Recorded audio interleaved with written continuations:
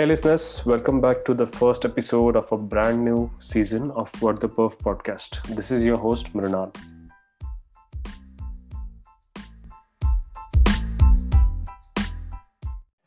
Right off the bat, I would like to apologize to our listeners for abruptly ending season 1 of What the Perf podcast. I really wanted to do a final wrap up episode, but I got so busy with a lot of other stuff, I couldn't do it. So, anyway, here I am with a brand new season and an episode for the new year. On that note, I would like to wish all our listeners a happy new year. I hope you achieve all of your goals that you have set for yourself this year. Speaking about goals, why do we set goals?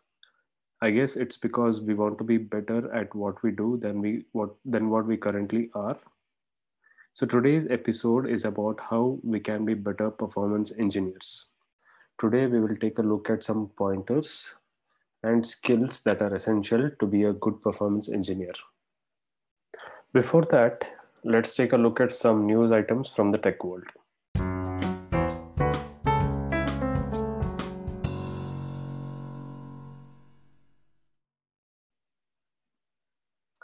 The first item is about the online encyclopedia, Wikipedia. It completed 20 years in existence on 15th January 2021. Some numbers to show Wikipedia's scale as of today: 55 million articles over 300 languages, 1.7 billion unique visitors every month, 13th most popular website on the internet as per alexa.com. The special thing is that even at this scale, it is still run on a non commercial basis. Wonder how much of infrastructure it takes to keep this site running.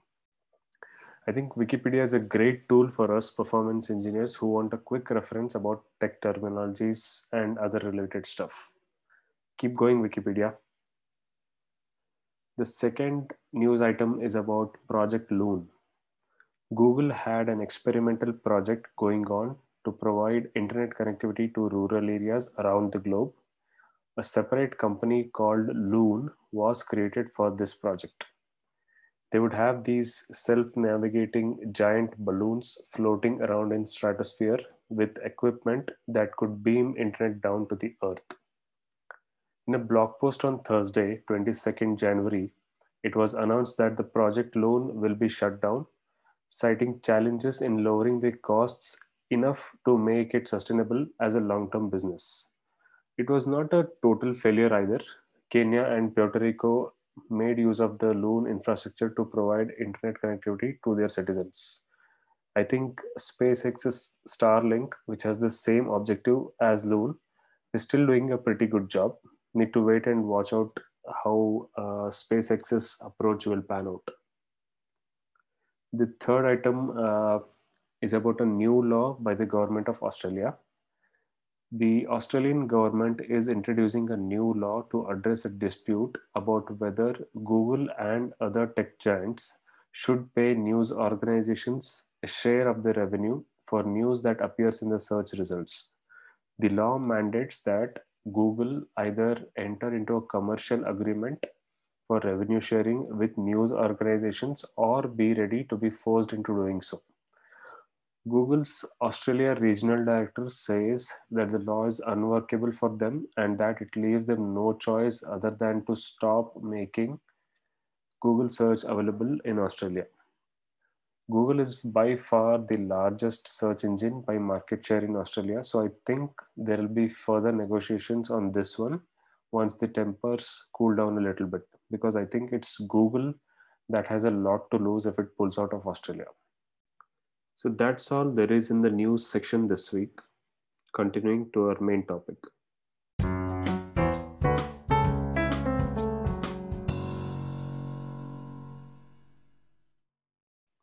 So, what do we mean by a good performance engineer? Our main job as performance engineers is to prevent bottlenecks from showing up in production environments. If we do that, we are adding value to our organizations. So, to add value, we need to have certain sets of skills. Even if our job allows us to only create some scripts and run some load tests, we should not stop at that. We should try to improve our day-to-day work. So let's look at few pointers that can help us become good performance engineers. By no means this is an exhaustive list. However, it is supplementary to the skills that you already possess as performance engineers working on different performance projects. So let's go. The first pointer is understand the fundamentals.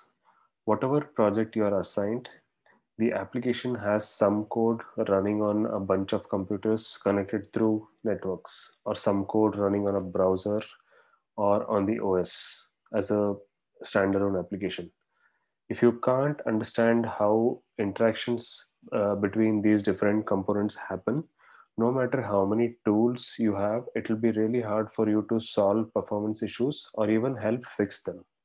So get comfortable with foundational skills such as concepts related to operating system, networking, database concepts. These really give you a solid foundation to debug or solve any kind of performance issue. Not only solve, to identify and solve any kind of performance issue. The second pointer that I have is architecture. So whichever project you're working, try and understand your application's architecture as much as possible. Understand what infra components are involved, what purpose do they serve, understand their constraints, understand what information they can give you about their behavior in terms of logs, internal metrics that they collect. Knowing your application's architecture helps you plan and design tests that can show where the actual performance bottlenecks are. So, it is really imperative that you understand the architecture of the application that you are working on. The third pointer is own your debugging skills. Oftentimes, you will come across very weird errors. Don't just run to developers or infrastructure teams with those errors looking for solutions. You need to spend some time, debugging it yourself. You can do that by learning uh, how you can read and interpret logs related to that error. Logs can tell you a lot about the weird errors you are seeing. When you do it over and over, you start recognizing patterns, and recognizing these patterns helps you resolve those issues faster. So, always check if there are any logs. Logs have a wealth of information, they'll help you debug your issues. The fourth pointer is automate repetitive work. So you guys must have heard about Bob Westcott, who has written the Every Computer Performance book. He says in his book that you should make things easy for your future self. Every time I have had to repeat something I've done earlier, I hear that sentence at the back of my mind. So a thumb rule one of my managers gave me is anything that you have to repeat more than 5 times, just automate it. However, uh, a side effect of automating things is that you may forget how things work at the low level.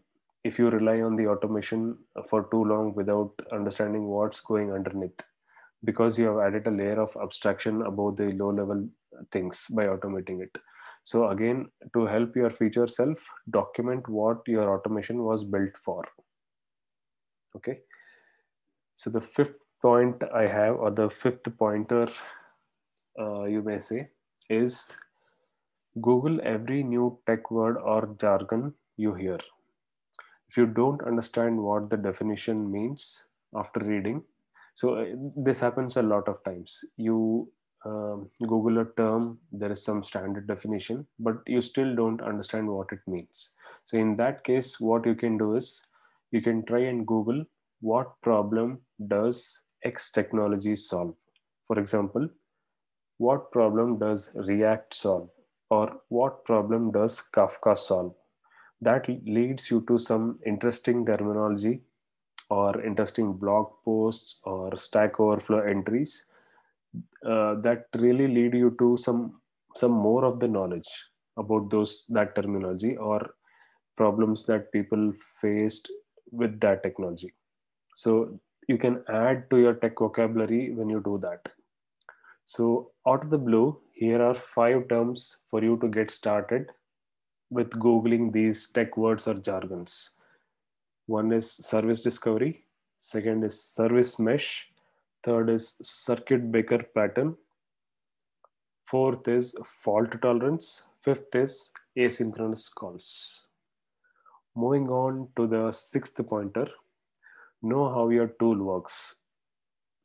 In every project, there'll be at least one person who will doubt the results coming out of your test tool. So not only you should know how your tool generates results, you should know how it generates the load. The more you know about the tool, easier it is to make it work to your specific needs and avoid people's doubts about your tool. If I take the example of JMeter, there is a property file which you can use to separate out your test configurations.